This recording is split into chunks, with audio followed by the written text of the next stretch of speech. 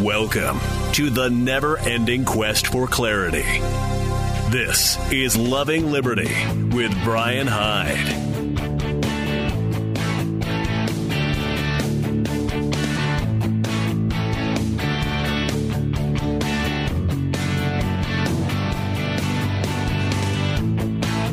Hey, welcome to the second hour of our broadcast. And here's the phone number, 801-331-8113. So I was thinking maybe it would be a good time, since we're coming up on the end of 2019, maybe it would be a good time to take a look back at Bundy Ranch 5 years down the road, from when a lot of people, first got their introduction to, who's this Bundy family that I'm hearing of out west? Thought we could maybe look at what was happening over the last 5 years. And I'm going to start by saying that, like most people, I'm still a little bit shocked at how things have shaken out since the events of 2014. Now, even just a couple of years ago, though, the fate of Cliven Bundy and those who stood with him was still very much in the balance. I don't think many people could have predicted that the charges against Bundy and others would be dismissed with prejudice, and that most of them would be free men. In fact, fewer still could have foreseen that the federal government's flagrant disregard for justice would end up being the reason for that dismissal. I mean, you think back on this, from the government's point of view, this situation seemed like an absolute slam dunk. I watched a presentation that one of the attorneys, Morgan Philpott, gave. He was speaking at the Newquist Breakfast a couple of years ago. And he talked about how people who face charges in federal court end up getting convicted about 97.7% of the time. That's not a typo, by the way. Almost 98% of the time, those charges stick. And the reason here isn't that, every one of those people are actually guilty, or that the prosecutors and the investigators are just that good at making the charges stick. It's actually what you would expect when you were going up against a politically driven opponent with virtually unlimited resources and time. So defendants will often take a plea deal for a lower charge and a lighter sentence simply because if they take it to the jury and lose, their sentence could be much worse. So just as a quick recap, and granted, I'm not going to pretend I'm not biased about this, but this is my best understanding of the events that transpired. The Bureau of Land Management had been at odds with Cliven Bundy since about 1993, at which point he had refused to go along with their attempts to convert the grazing and water rights he owned into rented privileges for which he must pay their bureaucracy. Over time, as the BLM underwent management changes with the election of a new administration in 2008, someone made the decision, it's time to bring this Bundy into compliance. Now, the thing you have to understand is the fact that Bundy's cattle eating forage on this vast, untamed desert landscape did not victimize the American people in the slightest. Only the U.S. government could maintain with a straight face that, for those cattle to eat grass without its bureaucrats being paid a fee would constitute a crime. I understand. Their rules are their rules. I'm just saying, who's the victim? You got to go through some pretty serious mental gymnastics to paint the American people or the federal government or the desert tortoise as a victim. Because during the time that Cliven Bundy was not paying for the privilege of exercising these grazing and water rights he owned, he was continuing to put hundreds of thousands of dollars worth of watering holes and other related water infrastructure into place out there on that grazing allotment at his own expense. And I only mention this because those water sources benefited every living creature in that harsh environment. And you have to remember, too, there had been several attempts to impound Bundy's cattle that ended in failure when Bundy simply refused to cooperate with the attempted rustling. But it's essential that you remember, at no point was he violent with anyone. So as the BLM set about putting together a new operation to trespass Cliven's cattle off the disputed allotment, they had access to multiple threat assessments the FBI had done on the Bundy family. And according to the FBI, the threat posed by the Bundys was minimal, as in the lowest threat level possible. What the FBI told the BLM was that as long as they weren't too heavy-handed or tried backing the Bundys into a corner, the worst they might get is a punch in the nose. In fact, it's notable that the FBI actually suggested to the BLM, maybe what you should do is just de-escalate this whole thing, just dismiss the grazing fees, and start over fresh. That was an option. That was something that was actually suggested to them. But instead of heeding these suggestions or heeding the assessments, the BLM, under the direction of Special Agent Dan Love, set about putting together the most militarized, aggressive, heavy-handed operation in its history.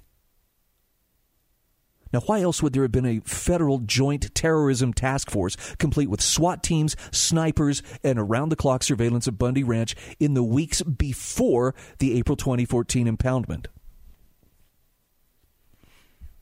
Why else would you send a 200-man task force to Bunkerville with orders to kick them in the teeth and to tase, manhandle, and point loaded firearms at innocent people? That was the choice that BLM leaders under Dan Love made about how we're going to handle this.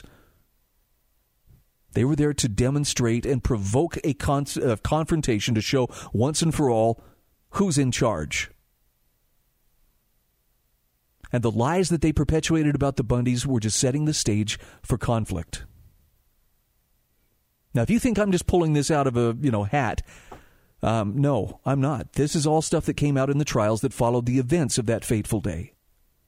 And more was coming out even as Judge Navarro dismissed those charges with prejudice. It was getting embarrassing for the government. And, of course, the Wooten memo from a former BLM investigator further confirmed what the Bundys had said all along. I'm still waiting for the day that the second Wooten memo is unsealed, because it could shed a lot further light on what the BLM was up to, if the feds will ever release it. I think they're pretty intent that they don't, because it's going to be more embarrassing than the first Wooten memo. The key thing is, 5 years ago, when the Bundys called for help, their fears of another Waco-style massacre at the hands of overly zealous federal agents weren't unfounded. And those who answered that call weren't madmen or malcontents. They were American citizens who saw firsthand just how out of control government had become. And the fact that they backed down an armed mob of government aggressors without firing a shot is as much a miracle as it is proof that firearms in the hands of the citizenry can be an effective check on tyranny. And the jurors who were allowed to hear these truths rightly refused to convict the Bundys and others. Now, sadly, there is a handful of defendants who took plea deals or were convicted by less than fully informed jurors. And unfortunately, some of them still remain in custody. I mean, it took a long time. It took years for the truth to emerge from the darkness. But when it did, it set the Bundys and others free. And more importantly, it showed that those who rushed to judgment or who parroted the official narrative regarding the Bundys were mistaken. Now, making mistakes is part of being human. But there's been very few people, precious few people, who've had the character to admit their error. Now, I'm going to take a moment here to make a shameless plug for Ammon Bundy and the Liberty Effect, which you can hear every Thursday evening at 5 o'clock here on the Loving Liberty Radio Network. Look, you have the opportunity to go to the source. And I'm not saying that, if you just hear Ammon say it, why, he's going to convince you. But you'll have one less filter to have to try to get through as far as someone who is directly involved. You want to see, what does he really think about this? Why did they do what they did? Ammon can explain it to you as well as it can be explained. And one thing that I think Ammon has brought home from this, and in the case of the Hammonds and the occupation of the Malheur Wildlife Refuge, it is possible for American citizens to come to the aid of their neighbors when they are under siege from violent, aggressive, out-of-control government. It is possible for neighbors to come to their neighbors' aid armed, as citizens should be, but peaceful. I'm going to remind you that at the Malheur Wildlife Refuge occupation, it was never a standoff. None of the occupiers pointed firearms at other people. That was all strictly done on the part of people wielding the power of the state. But the Hammonds were pardoned. The Bundys and many of those who stood with them are free individuals. I still marvel that Eric Parker, the guy who was up there on the overpass with his rifle pointed through the Jersey barrier, everybody was certain that guy's going to be buried under the jail when the feds get through with him. There was just no way, right? His name was on the Facebook post. His picture was everywhere. They had him. And yet after 3 trials, or maybe it was 2.5 trials, the feds finally came to Eric and said, okay, if you'll take this plea to misdemeanor charge of interfering with a federal agent, we'll drop all the other charges. He wisely took the plea and is a free man and still free to vote, still free to go out and shoot his guns, and to the feds' chagrin to mock the federal government for trying to put him away in the first place. So there we are, 5 years later.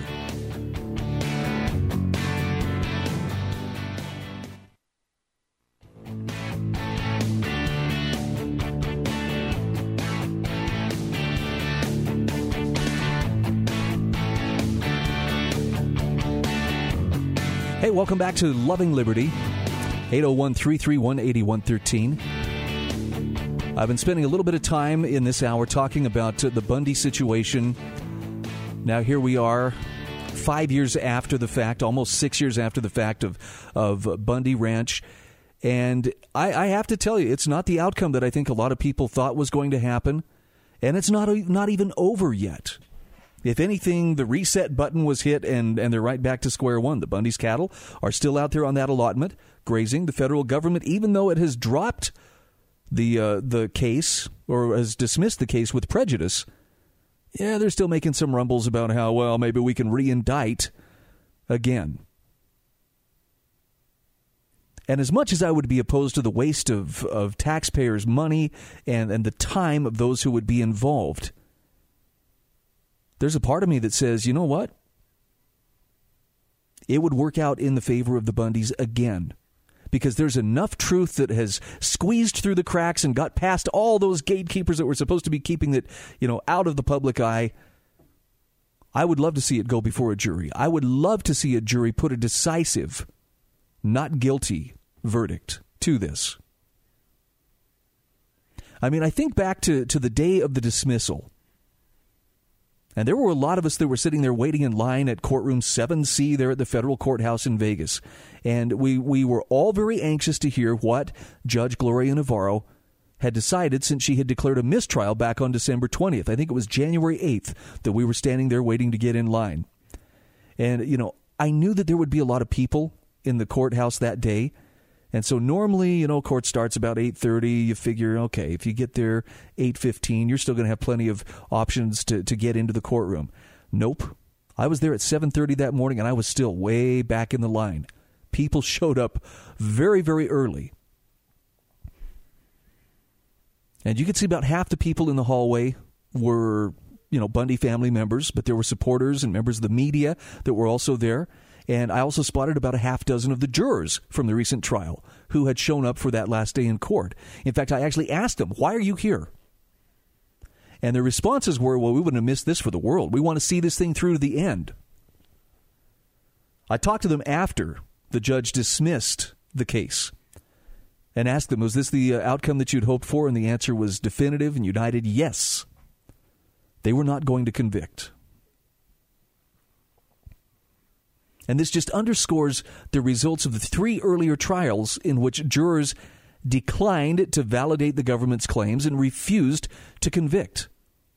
But that's not an outcome that anybody could have predicted when that latest trial began.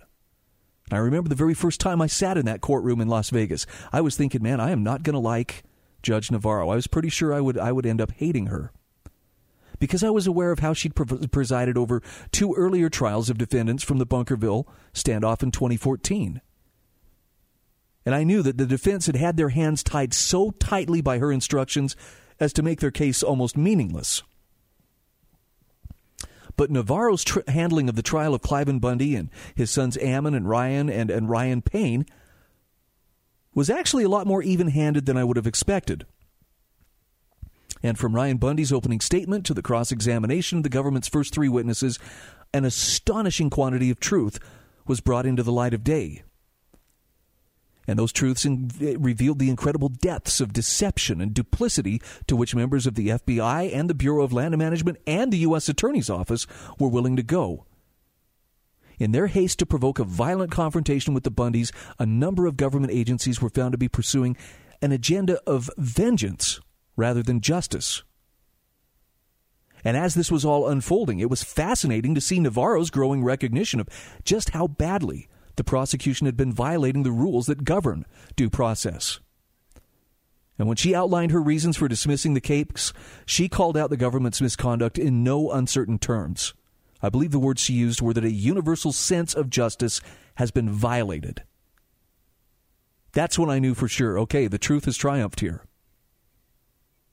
Now, I don't know if anything changed in Navarro's understanding. I don't know if anything changed within her heart from the previous two trials, but I am grateful that she took the approach that she did. One of the things that remains etched in my mind from that morning, as we were gathered out there in the hallway waiting for the courtroom to open, the Bundy family consistently prayed before they would go into court. And it was cool because actually the Bundy family had very consistently called on their supporters to pray for Judge Navarro as well as other members of the government's team that their hearts would be softened. And that day, as we were getting ready to go into the courtroom, it was Ryan Bundy who led those who were waiting in the hallway in a heartfelt prayer. And in his prayer, he specifically prayed for Navarro, prayed for her well-being, asked for her to be guided in understanding.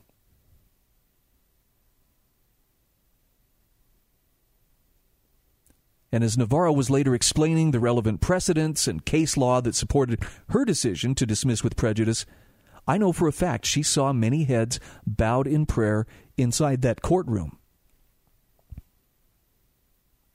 And I will always treasure, when she announced that decision, the quiet but very sincere sense of celebration that swept through that courtroom. And it could be seen, mostly silent tears of joy on people's cheeks, the occasional whisper, you could hear someone say, "Thank you, God," or "Praise God."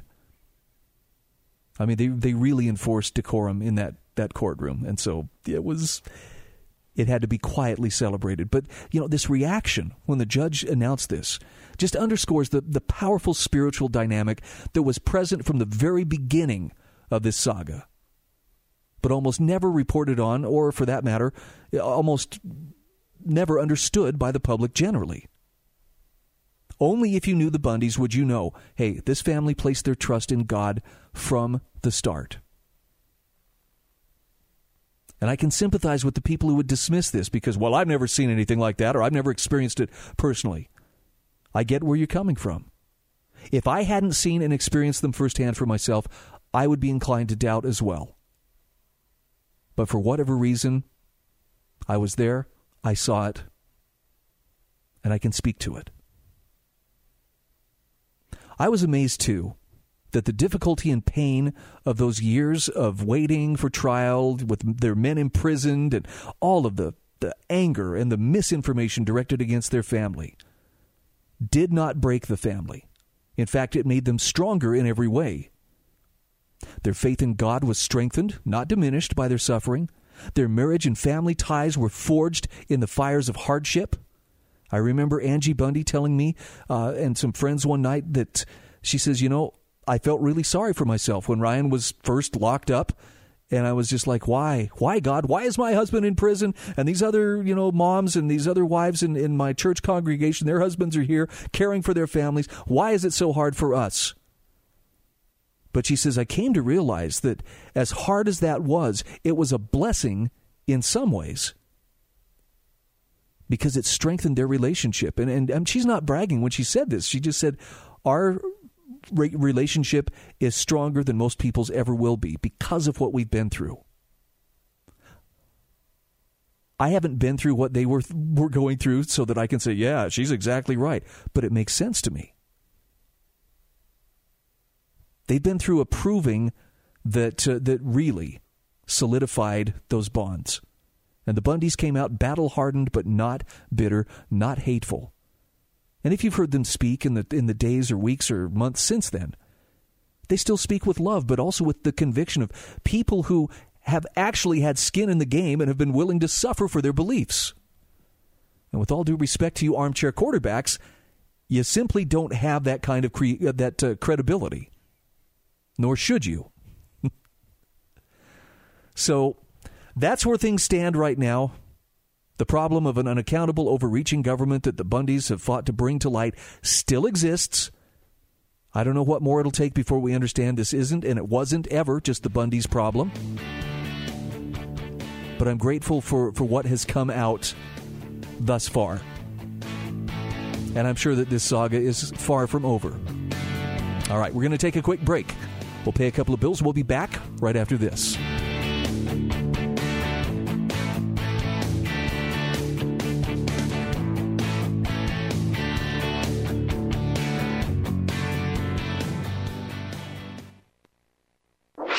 Trusted voices of truth and insight. This is the Loving Liberty Radio Network.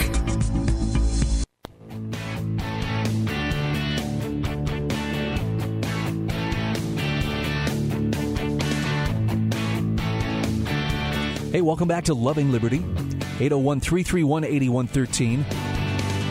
Let's go to the phone where Sam is standing by in Missouri. Hi, Sam.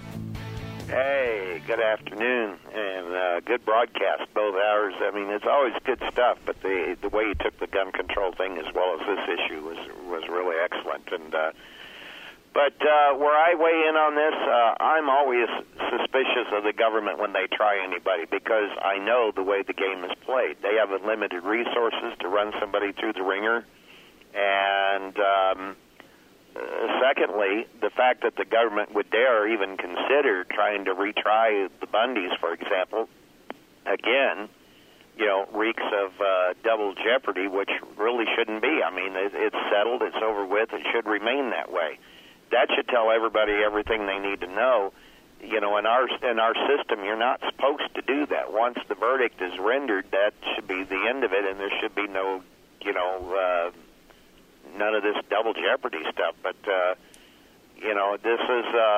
is what we face, and we have a government that gets out of control. I used to carry a guy on our station here, a guy by the name of George Gordon, who was out of Isabella, Missouri, and he was a guy who used to help people through the court system. And he used to always say one of the worst things that you could have is a lawyer, because he said lawyers will always rule in favor of the state. Pretty much what you were saying earlier, about 97-98% of the time. And but the main thing here is that because the government is so powerful, I think the way the situation should go is that they should be forced to prove beyond the shadow of a doubt, more so than anybody, their case, because of the fact that they do have so much power and they do have so many resources to make somebody's life miserable. I'd rather see a situation where we would have a guilty person walk free once in a while than to have a federal government that just railroads everybody through the system, And, I mean, that doesn't mean I want murders and everything else out on the street, but the point of the matter is due process is very, very important, and it's quite clear that even today we don't have the kind of due process that we need in the judicial system. No, and there are temptations to cut corners. The red flag laws are another example of how that can take place. One thing that I have really learned from this, Sam, and I try to encourage people, just because you hear, hey, well, somebody was hauled off to jail, do not let that cement in your mind that somehow they must have deserved it. You will find that there are a lot of people who are behind bars who really don't deserve to be there, and it's, we're just conditioned to think, well, they'd have to be there for a reason.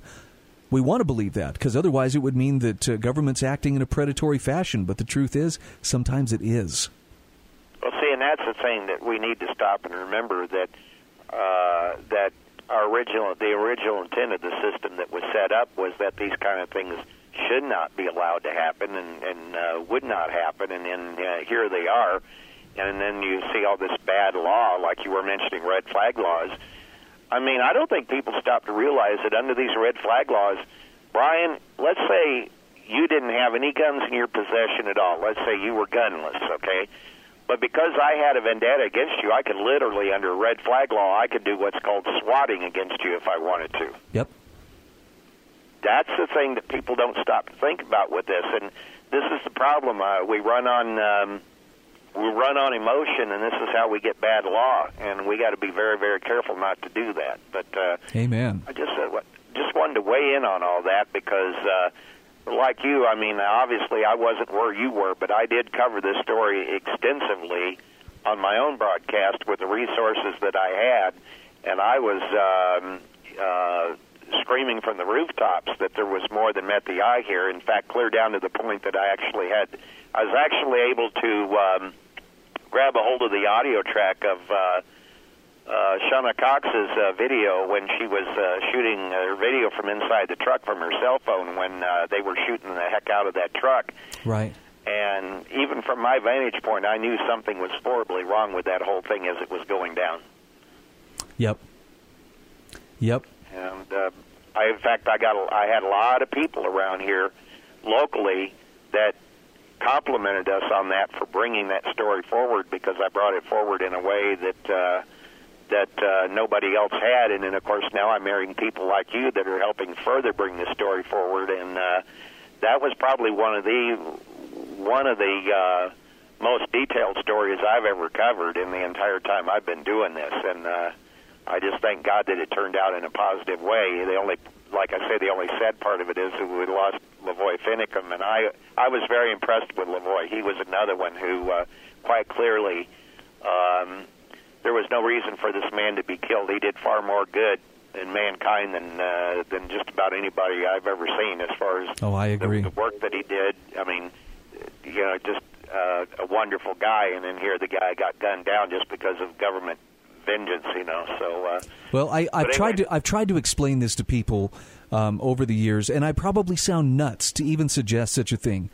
But I was at Bundy Ranch on the Thursday before the standoff. I was there the morning of the standoff, and I swear to you, there was a feeling that something incredibly important was happening there. And that's, I have no other way to describe it other than there was, I mean, the tension was indescribable, but there was a sense that there was something historic that was taking place that was a lot bigger than simply a rancher versus the federal government.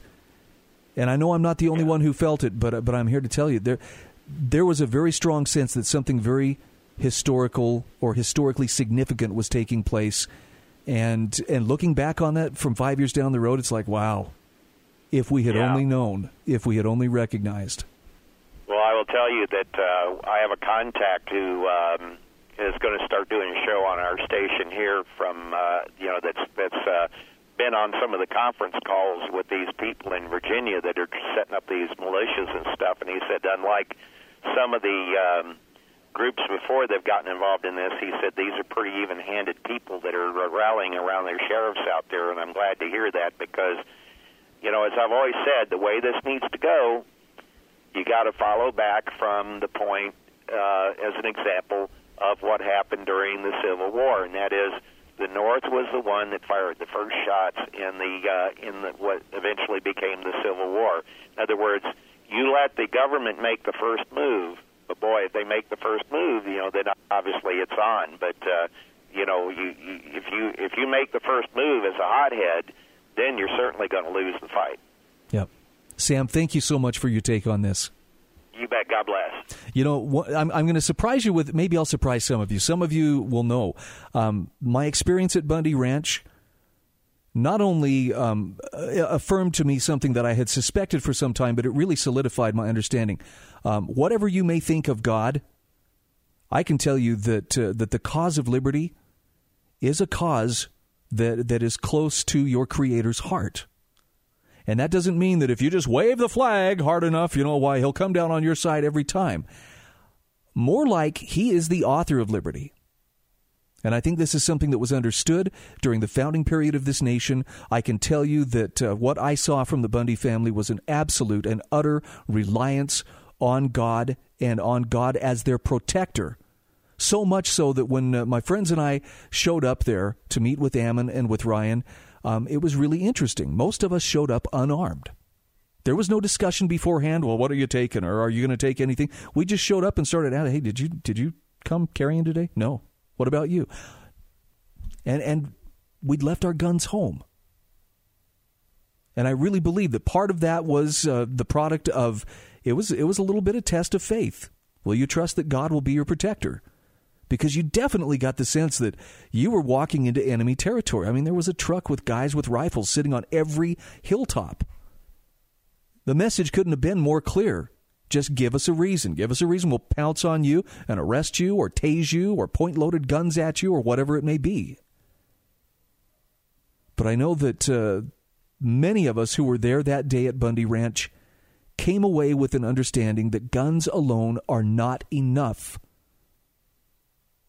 to protect your freedom and to protect, the blessings of liberty. I'm grateful for that experience. I realize it might fall on, some unwilling ears. But that's one of the reasons why the Bundys were able to come through as they were. And it actually caused me to question a lot of assumptions I had held for many years. How much am I leaning on my gun to be my protector? I'm not telling you there's one right way to approach this, but I'm telling you that's a very interesting question to have to ask and sort out in your own heart. When we come back, we're going to talk about some of the things that people who are interested in making a difference have to be willing to ask themselves. Whether it's in big things or small things, there are 6 questions that proven difference makers will ask themselves. Maybe you'll see that maybe you've been asking some of these questions of yourself. We'll address them just the other side of these messages.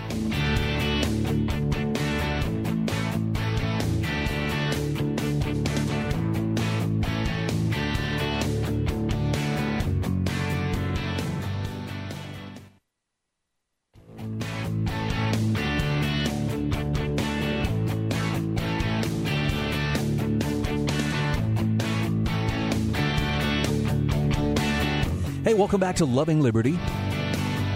801-331-8113. Pull up a chair. Let's have a little talk. I feel so dad-like here, wearing my jacket with the suede elbow patches, my perfectly Brill-creamed hair, my pipe hanging from a corner of my mouth. Come sit around my easy chair while I dispense fatherly advice. Okay, it's maybe not quite that pronounced, but I want to share with you some thoughts about what it means to be a difference maker. And I want you to consider this in light of what I believe is going to be a really interesting year that's unfolding ahead of us. I think it's very easy to succumb to the temptation to waste time and energy trying to fix blame for all the little dilemmas and conflicts you see playing out before us. Isn't that what politicians and pundits are best at inciting? All those little fights that pit people against one another? Well, blaming others has been kind of a national pastime of sorts for the crowd. The crowd's been led to believe if we chant louder, if we clap harder, if we post on social media, that's going to lead to effective change. Difference makers know better. And it's not because those committed to making a difference think they're better than the masses. After all, humility is an essential part of genuine leadership. But the people who ultimately have impact for good in the world are almost invariably the ones who have found a moral clarity that they value above their own comfort and personal advantage. And I'm just going out on a limb, but I'm supposing that the fact that you're hearing my voice right now means you are one of those people. Don't be afraid of it. Embrace it. It starts with the personal recognition that there's an intolerable gap between the way things are and the way they could be.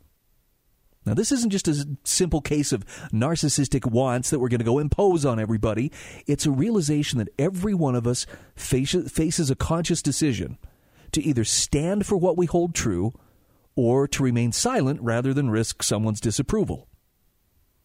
And you know, if you have ever stood for anything of substance in your life, that full well invites the risk of pain and punishment.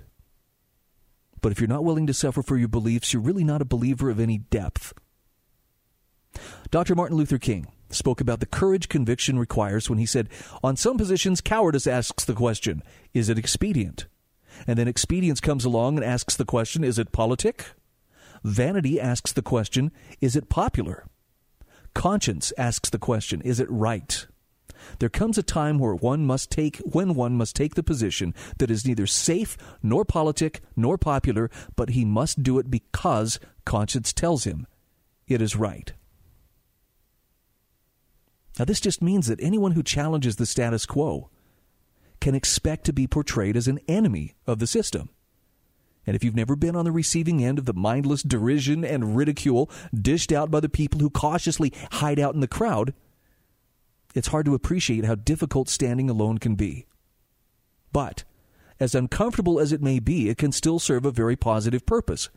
Serious opposition is a powerful tool to show us where our conviction lies. It also shows us whether we're having impact. In fact, you can get a very strong indication of how much impact you're having by how much flack you're receiving.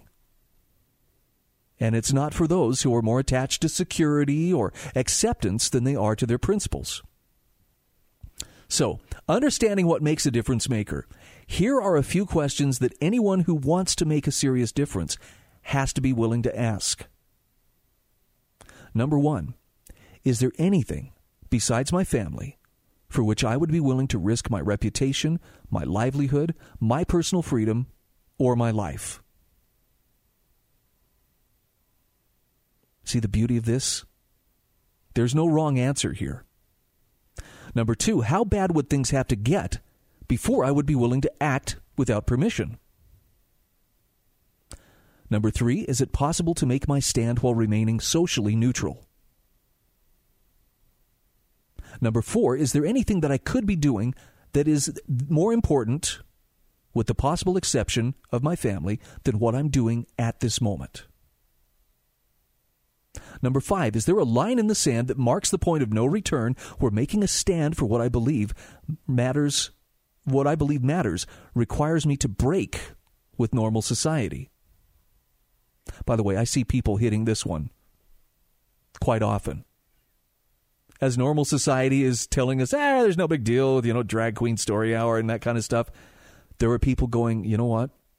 This is where I'm going to have to draw that line and say, I can't be a part of this. Question number 6, is there a role that I must play in standing up for truth as I understand it? And if so, what is that role? Now, those aren't the kind of questions you're going to likely hear from people who are craving the perceived safety of the herd or anxious to reassure their rulers that they love them. Those are hard questions. Those are the kind of questions that show a certain amount of introspection. That's something opportunists really don't like to get into. They're the kind of questions that require a greater love of your principles than of yourself or even your reputation. A good test of whether our willingness to stand for principle is self-serving or not can be found whether we are willing to boldly speak out when we're not the one who's being directly harmed. I think Ben Franklin put it this way: justice will not be served until those who are unaffected are as outraged as those who are.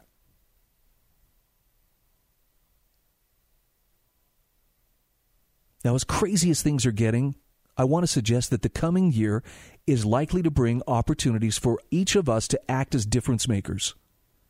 And instead of walking away from your principles, I'm encouraging you, consider embracing your unique role. Ask yourself the questions that I just shared with you. And based on your answers, go out and make the world a better place.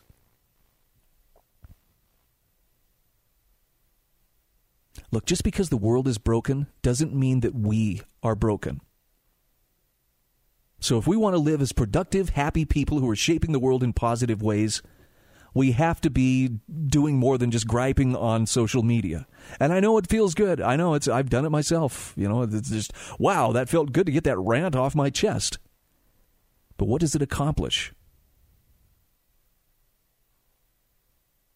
Look, there are a lot of folks out there who recognize the disconnect between political promises and actions. In fact, they might even understand at some level that official control over them is tightening and their freedoms are receding at a corresponding rate.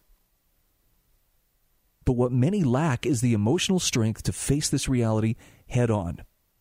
They'd rather grasp at straws to maintain the illusion and hope it'll go away or find something to justify the reason to keep believing in it. And part of this is because they have forgotten how to trust their own minds and to follow what their hearts tell them is true. Also, they're dissuaded by the prospect of being made to suffer for being willing to stand for what they believe. And that's understandable when you realize that multiple generations have been conditioned by those who hold the levers of power that it's our duty to ostracize and punish anybody who steps out of line. That's our duty. So how do you break out of a nearly universal form of Stockholm Syndrome? Well, as with most authentic solutions, it's something that starts at the individual level rather than as a mass movement. So many people have been locked into a negative, pessimistic mindset for so much of their lives, they really can't imagine reality looking any different. And the stories that dominate the news cycle always tend to highlight the worst and most divisive words and actions of humanity. That's why we tend to view ourselves as broken, unworthy of anything better. If you want to break free of your mental shackles, it takes real effort and a willingness to be misunderstood, even defamed and abused. How many people do you know that would willingly risk that possibility? If you want to see the world in a more positive light, you got to learn first to see yourself in a light that most of us have forgotten.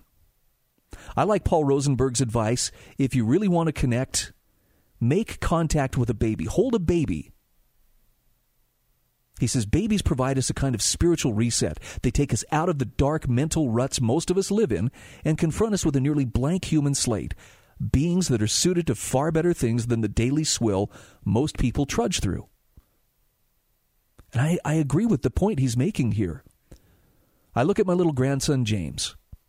His innocence, his trusting love for everyone around him is a very powerful reminder that every one of us started out this way. There's no bitterness, there's no darkness, there's no sense of hopelessness in him. The sheer potential of his entire life is still before him. And when he comes and sees me, it reminds me that there was a time when it was easier to recognize and feed the good that surrounds us. So many people just seem like they want to live their lives for the purpose of convincing us it's impossible to live in the real world without rejecting what's good or humble or innocent. Why do we consider these people to be the sages of our time? Yeah, there are people who could rightly be classified as indecent by their actions, but they're a tiny portion of the overall population, most of whom's actions demonstrate that they're by and large good and decent individuals. Why should it be considered naive to acknowledge that reality? I guess I like to think of it this way. The world may be broken in more ways we can count, but that doesn't mean that we have to conform to that state in order to stand for something.